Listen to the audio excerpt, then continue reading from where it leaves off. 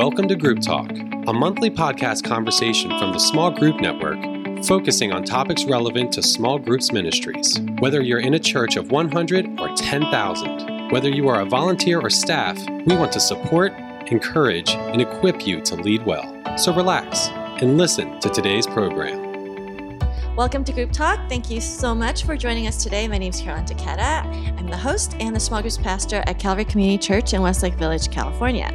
Well, we are doing a special Group Talk episode today because we're taping live from the Small Group Network Lobby Conference in San Juan Capistrano, California. And I have the privilege of hosting a panel discussion with three friends from the network. And we're going to talk about one of the top three things every small group pastor is always concerned about, regardless of church size, regardless of what time of ministry, regardless of really anything. How do we get new group leaders? So we're going to discuss strategies to identify and recruit new leaders. And it is a felt need that we all have. I know I have it. And hopefully this conversation will be helpful to you. So I'm excited to learn along with you, with our guests today, who'll be sharing insights from their various experiences. So I'm going to ask you guys to introduce yourselves briefly and tell us your name, your church, where you're located, and how long you've been serving in small groups ministry. You start with you, Mark.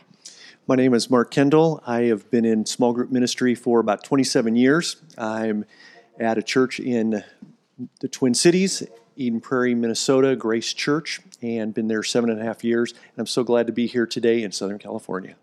Wow. You do like the sign here. Yes. Yes. All right. And you, Tommy? My name is Tommy. I serve as the Groups and Care Director at Mission Church in Ventura, California, and I'm really used to the sun, but I'm still thankful for it. I've been there about almost 6 years now. Okay, great. And I'm Bill Search. I've served a handful of churches around the country. Right now, I serve as executive pastor of ministries at Crossings Community Church in Oklahoma City, and I've written a couple books on small groups. And you're too modest to mention the books. So the first one was Simple Small Groups. And that was one of the first books I read in small groups ministry. And then you've written a recent book in 2017 called The Essential Guide for Small Group Leaders, which is a terrific resource for new leaders. So, which makes sense because we're talking about new leaders. Thank you. So thank you all for being here. Now, I know whenever we gather, like at the lobby conference that we're at, one of the top questions that comes up all the time is, hey, how do you get new leaders? How does your church do it? What works? What doesn't? So before we dive into kind of the nuts and bolts of that, let's start here. Why is it so difficult to get new group leaders? Why do you think that? What are some barriers for that? Jump in. I'll be brave. I will start because I know a lot about what makes it difficult because it always seems to be difficult for me. Honestly, one of the things that I run into a lot of times is somebody's willingness, not actually somebody's willingness, that's another problem. But the first thing is usually somebody's own vision of their own capability. So they don't feel prepared. They don't feel adequate enough. We serve a lot of people that are coming back to the church for the first time or coming to Jesus for the first time. And they're like, I don't know the answers. I'm a mess. I can't help somebody else who's a mess. That's not, and it's very me focused, but that's because the me that they see is not somebody that's capable of helping anybody else. So that's one of the things that I run into. And it's a great pastoral moment and an opportunity to speak into what makes somebody adequate. And it's not knowledge. It's not answers. It's not always these skills. It's actually their trajectory toward Jesus and their own experiences, and they're just actually like heart for people, not, they're not as much about their skills because skills can be trained. So it's a great pastoral moment, but often the first ask is a no because they're not ready. But it's the first in a line of no's that eventually hopefully leads to yes. But that's something I run into a lot. Yeah. And Mark, we were talking a little bit earlier about how you have to develop a thick skin because you hear a lot of no's. We get a lot of no's, and that's the one thing going into it. People, I think the biggest obstacle is their time. People are so busy. They're busy with family, kids, life, and their priorities, is important. All that's important, but it's the time factor. And for them to do one more thing. Right. And so that's it's a challenge, but we keep asking. We just keep asking. And once somebody comes to me and says, hey, I think they would make a small group leader, even if they say no, they're in a file. And I'm just going to keep coming back to them and let the Holy Spirit work on them and really encourage them that you are going to miss a blessing to be a part of this. And so time is kind of a big factor. And Bill, let me ask you this. You've been in ministry a long time and in different environments, especially around the country. Do you think this is dependent on like how our culture has moved away from Bible-based thinking, moved away from so that it's harder to ask for commitment to the church? I love that question. I've served in Louisville, Kentucky, and Sacramento, California. Two very different environments. Buckle of the Bible Belt to I can't spell Bible, and and it's the same problem in both places. Okay, it really is. And I think what was already mentioned here is spot on. I think people feel inadequate. They don't know if they can do it. I think that there's a huge time crunch. I also think it's a problem of our own making sometimes, because the way that we talk about small groups and articulate it, sometimes we'll talk people out of even participating, much less signing up to lead. So there's this tension between talking about small groups as this life-changing thing. Well, now I have to be someone's personal Dr. Phil. That's a lot of pressure. Or we talk about it as this massive disciple-making endeavor, and now I have to be the Apostle Peter or the Apostle Paul. And so when we get up front and we sort of overpromise the thing, really at its core, we're talking about helping people forge some spiritual friendships in a structured way.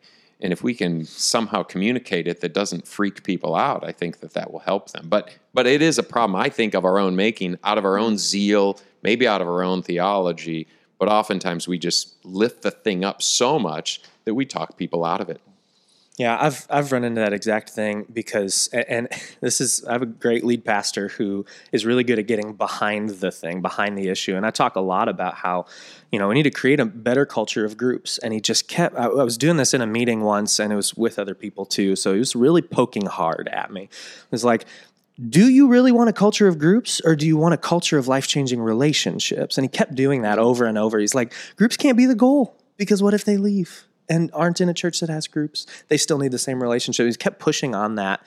And then I started to realize, like, if my goal for people too is to get good enough or whatever enough to be a group leader, that's still not a great goal. I need somebody to be great at influencing the people that they're in relationship with and making an impact on them. And so for me, it's been recently changing the ask. Instead of like, do you want to be a group leader? And behind that question for me has always been, do you want to do a bunch of stuff for a bunch of people that don't actually commit back to you what you've committed to them? Do you want to do that? And that's a really easy answer. It's just no. So I've been trying to change the ask and go, hey, do you want to, in the community that you're in, and in the relationship that you're in, even the group you're in, do you want to be trained and equipped to have the maximum impact with the influence that you have? And that's like, oh, yeah, I do want to do that. And so hopefully it helps. It's new for me. I also think that what happens is when we say, hey, I'd love you to be a group leader, the word leader automatically, I'm not a leader. I can't do this.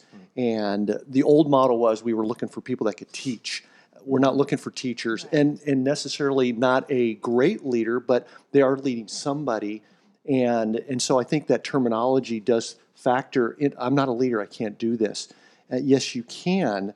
And just sometimes changing that phraseology will make a difference, even in the presentation. Hey, can you come alongside people? They're a great encourager. They have some spiritual depth to them that they can impart on other people. And so, just having that type of expression to them makes a big difference. So do you call them something else, Mark? You don't call them leaders? Yes, of course we call them leaders, but we try to define what that is. Okay. We don't want them to say you are the ultimate leader. You're not the ultimate Bible. You might not be the smartest person in the room, but you are going to be in a leadership role in what that looks like. So defining that is important, but right off the bat, they might not feel like they could do that. Yeah, it's an interesting one. We've played around with calling them facilitators, calling them other things, and I know this is a conversation that people have. And then we decided to go with leader after a while because we realized that we were asking them to spiritually shepherd a couple people. And for that, we needed a certain amount of maturity and which brings us to the next point, is some of the barriers, you talked about some of them are being self-imposed, Bill, are some of them like our context or our church imposed for us in terms of getting new leaders? Or is that because we require certain things that maybe we don't need to require, we do? What are some structural kind of limitations or barriers barriers that could exist for getting new leaders? Well, church leadership, and by leadership, I mean whether that governance is the senior pastor or an eldership or deacons, whatever is kind of the group of people that set tone and trajectory, mission, and so forth for the church, they're going to establish. It doesn't really matter what at our level we care about. That's the level that's going to set the tone of what is required of a leader. So in some churches, they're going to say, well, you're going to have a very high bar. In order to serve as a leader, you have to fit the qualifications of deacon as outlined by Paul in 1 Timothy and in Titus. Or they might say you have to be able to be almost ordained, or you at least have to pass this sort of level of biblical understanding.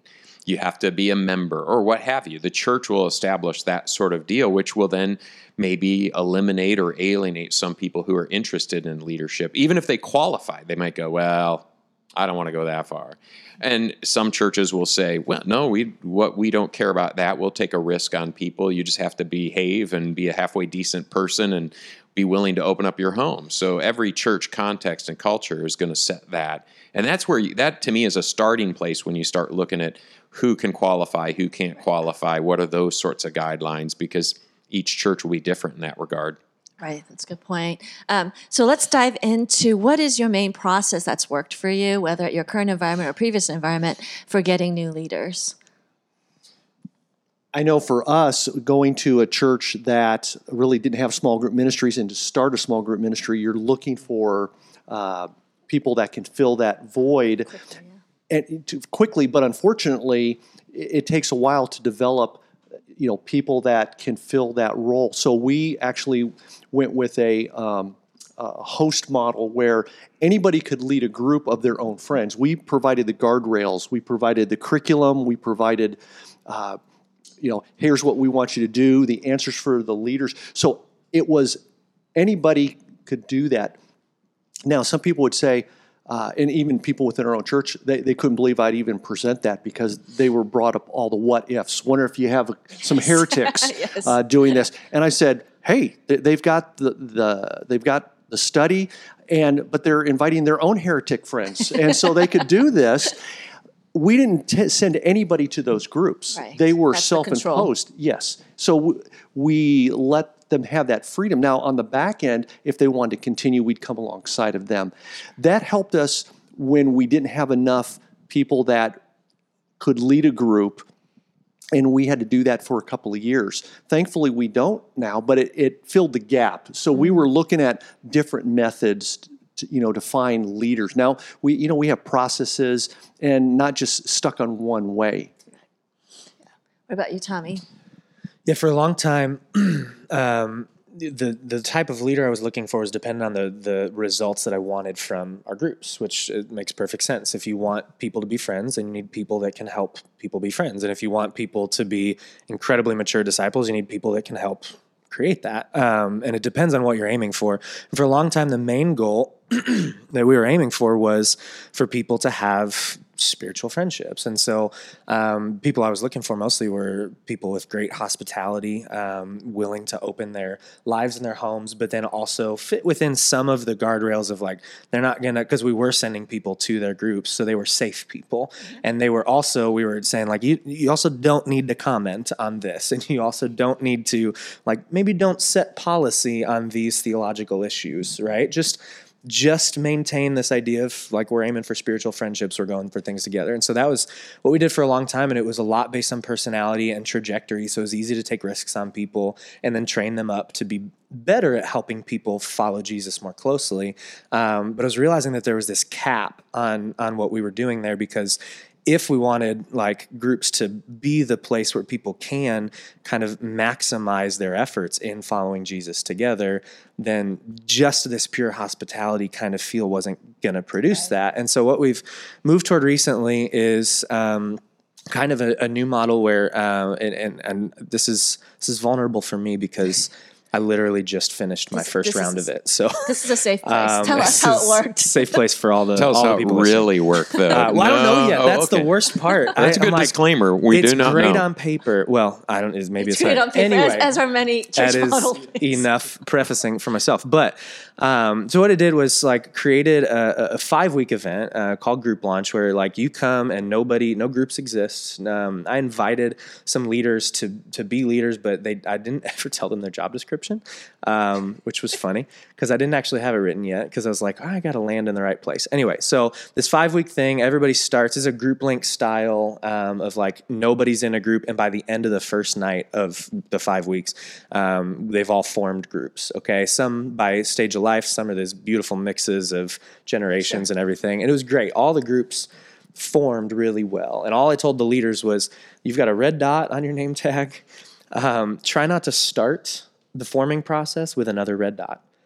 And if it ends up that 2 leaders are in a group, you're going to have a great group. But some of them also won't have leaders then, because had 14 leaders or sets of leaders, and 15 groups were formed. And so some had doubles and some didn't have leaders. And then I was like, well, now what do? We have this void of leadership in some of those groups, but they got off to a beautiful start because everybody started taking ownership of the experience together.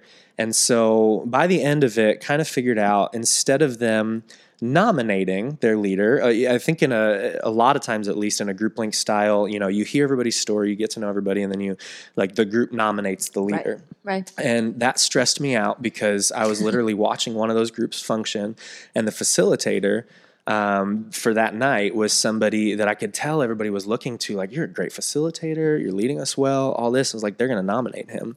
I wouldn't say yes to him. Uh-oh. It's awkward. And I don't want to give him the same title. Now, he's a great guy. He's just not in that spot where I'm like, I don't want to give you the same title as the person I invited because I trust them and their trajectory and the way that they follow Jesus and the life they have to give away. I trust this person. And I don't trust that in them yet. Doesn't mean they can't get there, but I'm not ready to call them the same thing. And so I launched all of those groups with no leader. They just have, everybody walked out of Group Launch with a role, but it was like facilitator, hospitality, host, all these different things. And then the leadership process isn't now necessary for the group to run. It's just like a meta function. I hope this is making any sense because this is really brand new. Good word, meta function. I know, I was pretty excited about it. I'm looking that up later.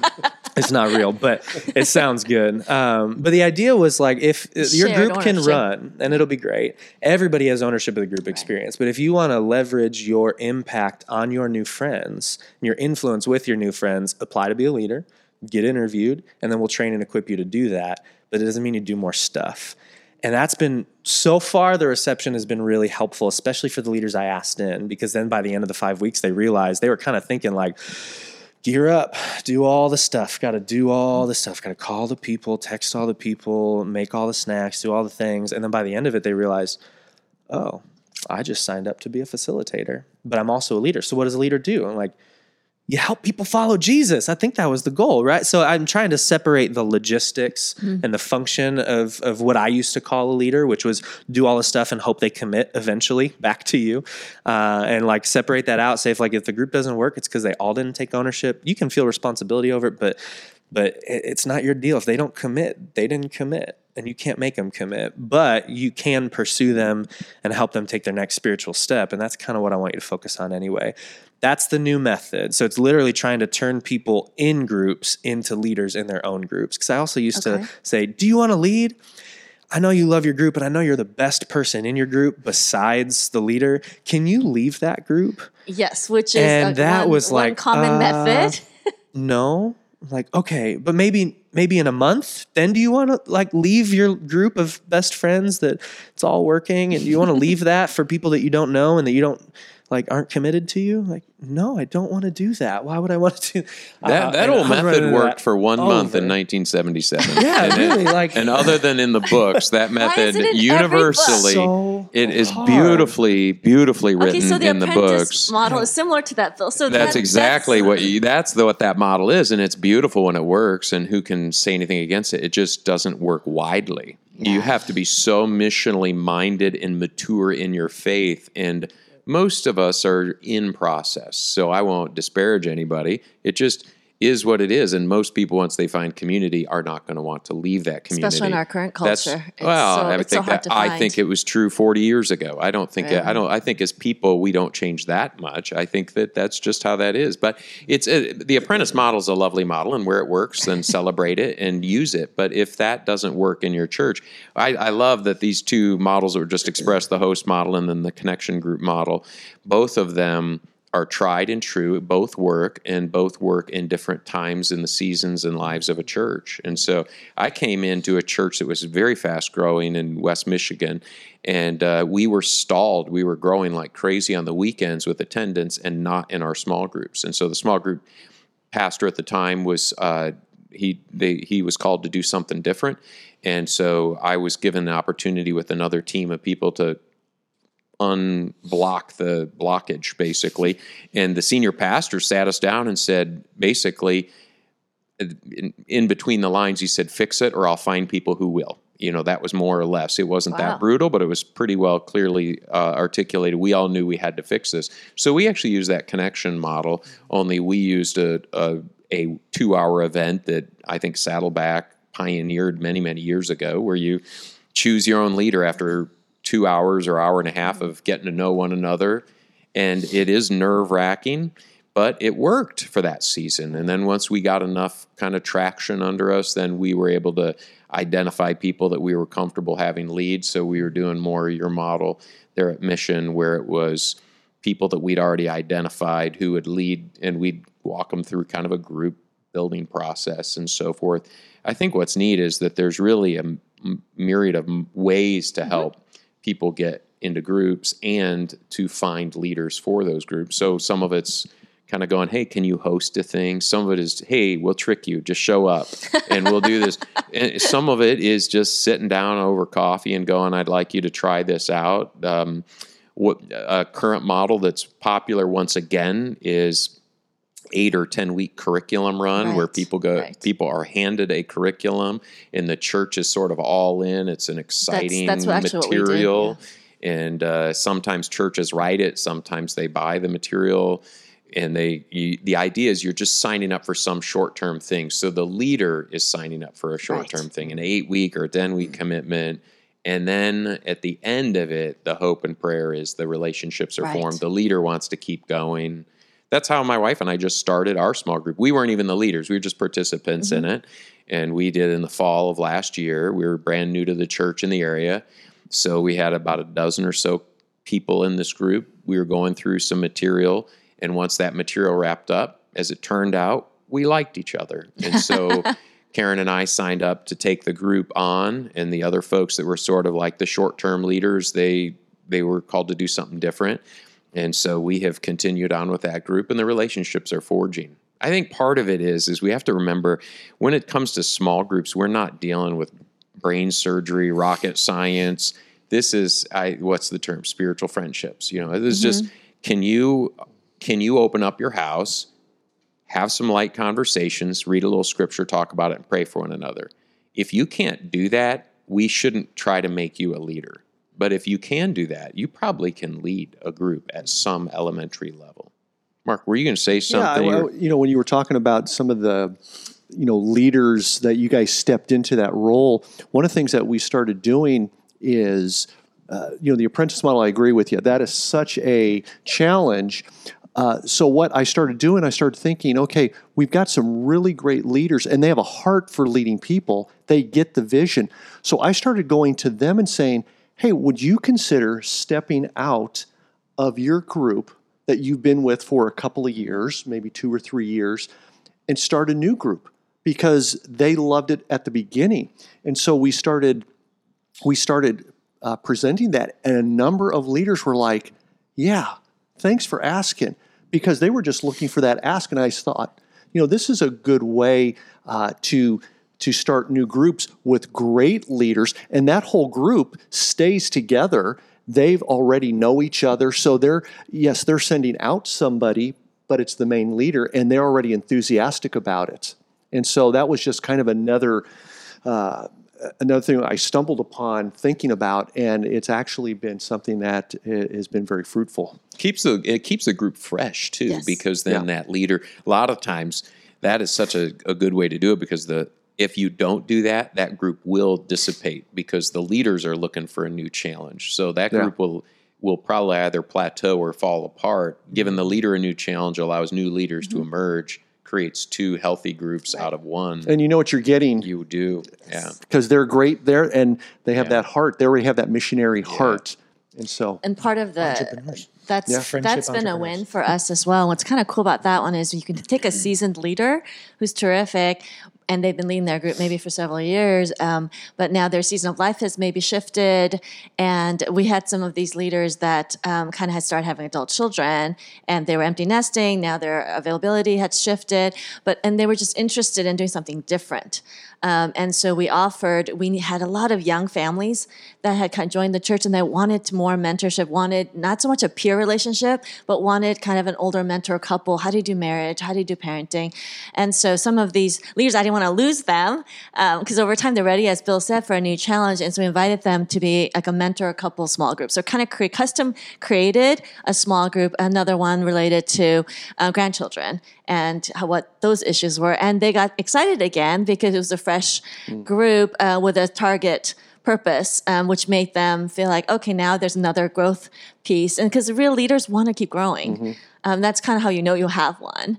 So I think if any way we can kind of spark that again in people to go plant new groups, that helps a lot. I think another thing we had talked about a little bit ago was the idea of when someone leaves the group, like Bill, you joined the initial group and then the leader left and then you joined them. I think that's an easy one too, where someone in the group, because we have a lot of transition, people moving in and out of the area or whatnot, or they're doing other ministries, to then invite somebody else in the group to step up to that level of leadership.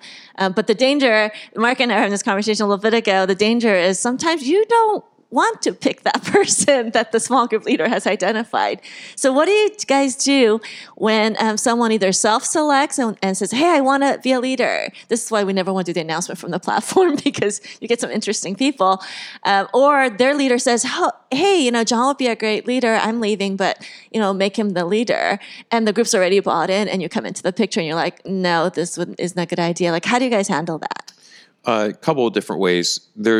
The coward's way out is just let gravity take its force, because usually if you feel that way because they don't seemingly have the qualities or capabilities of leading, usually the whole thing will fall apart. Either the character of the person will reveal itself and people won't want to be in their group, or the group will die. And I've seen that happen more than once. But that's really the pastoral work of engaging in relational conversation. We have to be clear why we feel they shouldn't lead. Is there a moral or spiritual qualification issue? Is there just a temperament issue? Or we have to also do a little soul searching. Is this just a preference, like as in, I wouldn't want to be in their group, so they probably shouldn't lead? And if it's that one, we have to humble ourselves and realize, well, maybe someone wouldn't want to be in our group. Maybe they will be great with their group, and that's okay. So if that's just a preference thing, we should let that one go. But if it's a spiritual qualification issue, then it's incumbent upon us to do the pastoral work.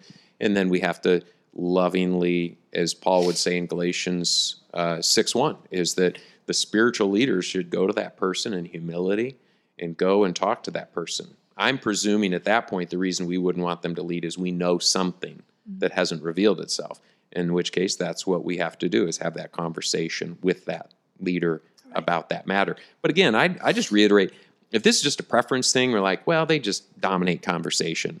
Well, we can let them try it, and maybe the group will be cheerful about being dominated, or they'll learn or we don't put people themselves into their group. Or we put other controls on it, or sometimes we say not yet. We have a little bit of a waiting period when someone joins our church right away. We want them to get to kind of be there and get to know the culture and dive in their own pace. So even though they've led groups in their old church or whatever, we put them in a file, like you said, Mark. We keep tabs on them, but we want to just give them that time just to get settled. And sometimes that's hard because we need leaders and we want to employ them right away. But it's always usually paid off. When we've given them space and time, or we've allowed people to step off has paid off. So what are some other like nuggets of things you're like, gosh, this went really well? Or the spirit of vulnerability, Tommy, where things didn't go so well in terms of recruiting and deploying new leaders? She mentioned your name, Tommy. I mean, you're I have to talk. while Tommy's thinking, I just on Yes. this happened once when we were doing our sort of what we always called point and shoot. It was, they'd meet each other, and after 2 hours, they'd point at the person that they wanted to have lead. Well, we did this one night, and the couple that was chosen, unbeknownst to even us that were leading the process, were going through serious marital issues. Oh. Created a vulnerable moment where the group, literally that couple went, we really shouldn't lead because we came in here for help, not to lead other people. We're having marital issues. That's why we're here. Wow. Someone else was chosen to lead the group. It did. Now that's like Wow. best case scenario. That I'll is, it's admit amazing. those are like sermon illustrations. But it readily comes to mind that we also have to recognize Holy Spirit's part of the process. Yes. So, Tommy, have you had enough time to think to answer the question? Oh, I guess so. Yeah, I think the big thing is when I've asked people in specifically, and it's just been a yes or a no for them. There's no next step for them. Like if I ask somebody to apply now, there's a process that they have to go through, and they don't just go like, yes, because you need me. Like, well, that's not going to last us very long, right? Like, that's not going to help. I want you to want to do this. I want it to be an aspirational thing also for you. I don't want leadership from you. Right. I want leadership for you. And that's been the biggest problem that I've run into is I keep asking for leadership from people. Yes. That's a really good distinction. And so what I've tried to fix in that is go like, I want this for you, and I need to make it so good and so inviting that you desperately want to get trained, get equipped, get support, get accountability for the right thing too, not just to run a great group, but to help your friends. Like I want you to be able to influence people. That's what a leader does, because leadership is influence. Leadership isn't good logistics. You can manage a group just fine. A lot of people can, but I want you to lead people, not even just a group. I want you to lead people. And so I've over and over asked people for leadership, like from them, and I'm trying to ask it for them now. Like, hey, I see this in you, and I want to help fan the flame of what God's doing in your life, so that you can give it away and know how to give it away to other people. I've not cornered the market on that. That's a great distinction, though. But it's helped me change Yes. my thinking a lot. And also, Yes. I'm not asking as many people. I'm asking them if they're ready. Hey, do you think you're ready to apply? Or do you think, is that something you want? Do you want to? And I start going like with the outcome. Do you want to be the best person you can for the people around you? Do you want to? Who's going to say no to that, right? Right, yeah. You're like, oh, I do. I have a. That's I have quite a helpful, sales- I think I can help. Like, I think I can guide you there. Not, I really need something from you so that my numbers look better. Right. That's kind of what I was saying before. They need you, so that, Somehow desperation never really is all that attractive. No, it's really not. It's not in dating. It's not in recruiting leaders. I think when it's about, we need people, I think there's a way to massage. I love that distinction. I've turned the corner and tried to say, there's people in our church, there's people in our community that need Jesus. And you have some skills and you have a maturity for that. Would you invite as a more of an invitational versus oh my gosh, we're so desperate, we're hurting, or sign on the dotted line. Guilt and shame are never great motivators. Jesus compels us with his love. And so we try to do the same, but you got to almost be really conscious, like you're saying, Tommy, of making that shift to be invitational versus what's the other option? I mean, it's how you get guilted into the PTA. I mean, there's another piece. And I'm probably, this is where early on in ministry, I could sell somebody to be a small group leader and close the sale. I like selling. I like the challenge of getting them to say yes. And the problem with that was I would get them to say yes, but they were saying it yes for all the wrong reasons. To you, probably. To me. Right. Because, Pastor Mark is asking me to be a small group leader. So they felt obligated, guilted into it, and they didn't have time to pray about it, think about it. So what I've done, and it's really helped me, is if someone gives me a name of even of a person I don't know, and we have a process too, they can fill an application, but I want to meet with them, I want to talk with them, and I tell them up front, I'm not here to get a yes or no right now. I says, I don't want that. As a matter of fact, I want to wait at least 2 to 3 weeks so you can have time to pray about it, think about it, because this is a big commitment. And if God's calling you, then you cannot help but do it. But if you're doing it because of me, that guilt will last till you get to the car, and then you're going to not like me anymore. And so guilting people in the ministry, I think we're all have been guilty, and it's easy to do because we're looking for those warm bodies.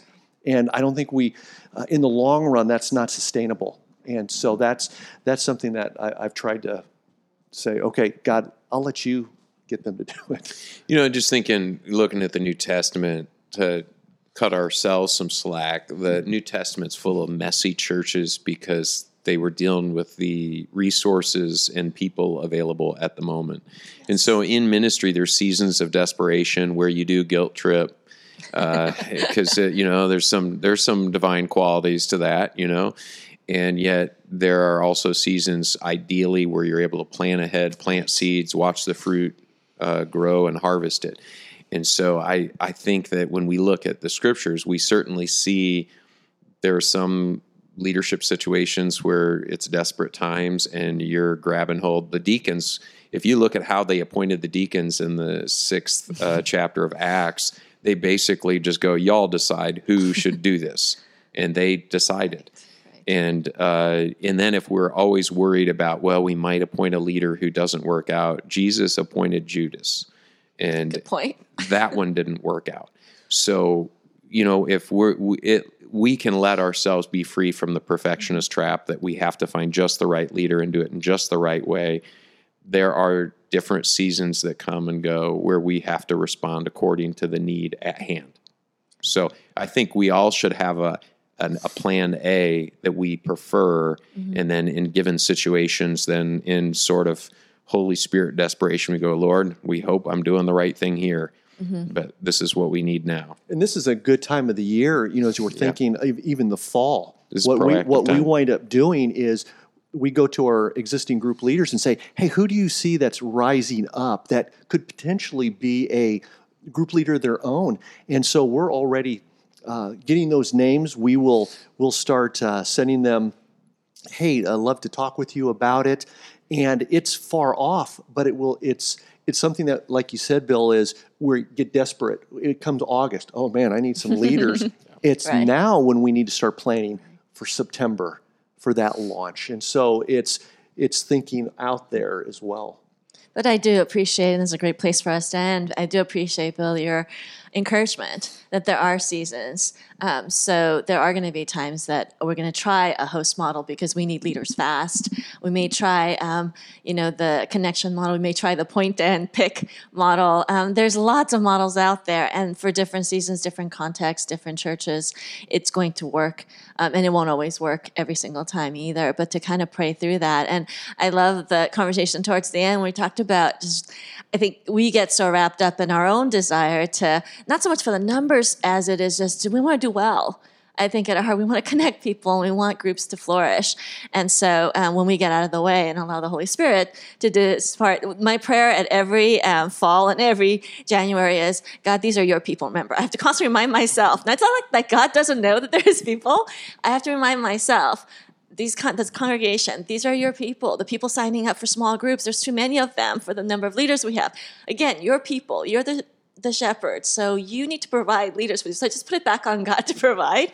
And it keeps me more humble and more free to not coerce or manipulate or sell, and instead allow the Holy Spirit to do the persuading. And every single time he provides what we need. And so, but every time I panic. So we just kind of go through this lovely little cycle, me and Jesus. But thank you guys so much for your input. This is such an important topic and hopefully was helpful. All three of these guys are active in the small group network. And in fact, what huddle are you guys part of? So you lead a huddle in Minnesota. The North Central. The North Central. In the Twin Cities. Okay, and Tommy, you lead. It's a really long name, but it's Ventura County and around Ventura So County. we do, okay, so I'm in Tommy's huddle. So we have Santa Barbara, we have Ventura, all the way out to North LA. So it's kind of a wide range. And then, Bill, are you involved with a huddle? I'm going to join yours. That sounds fantastic. It's all LA to Ventura and Santa Barbara. It doesn't matter that I'm in Oklahoma. I'm joining yours. We'll put the screen up and you can join right along with us. But these guys are active on our Facebook group. So if you you want to connect with them or ask questions and just continue the dialogue, and please, we're more than welcome to. So thank you so much for being on Group Talk, and thank you all for listening. So God bless you and your ministries. See you next time. Thank you so much to Carolyn, Mark, Tommy, and Bill for that great episode. And let me tell you, I got to sit background while they were recording that, and I could not believe the amount of knowledge that was in that room regarding small groups. So thanks again, guys. Now, before we go, let's talk about Accelerate SoCal. Accelerate SoCal Small Group Workshop is coming up July 2019. Lock in the early bird price by April 17th. This is our best event value as it includes registration, lodging, and meals for 3 days and 2 nights at the beautiful Rancho Capistrano Retreat Center. Enjoy the beauty of Southern California, grow as a leader, and strengthen your team and accelerate the health and growth of your small group ministry by attending our Accelerate SoCal Small Group Workshop July 8th through the 10th. Go to smallgroupnetwork.com/events to register. We hope you guys are having a great start to your spring. We'll see you next month. Thank you for listening to Group Talk. We invite you to subscribe to the podcast through iTunes and get new episodes downloaded automatically. Also, if you enjoy this program, please take a few minutes to give us a positive rating on iTunes so that other Small Group Point people can find us more easily. We encourage you to visit our website at smallgroupnetwork.com to access our library of free resources, connect to a huddle with other small group ministry leaders in your area, read our blog articles, or join us on our Facebook group. Don't forget to use the hashtag SGNet when engaging with your social media channels. Thank you for your support.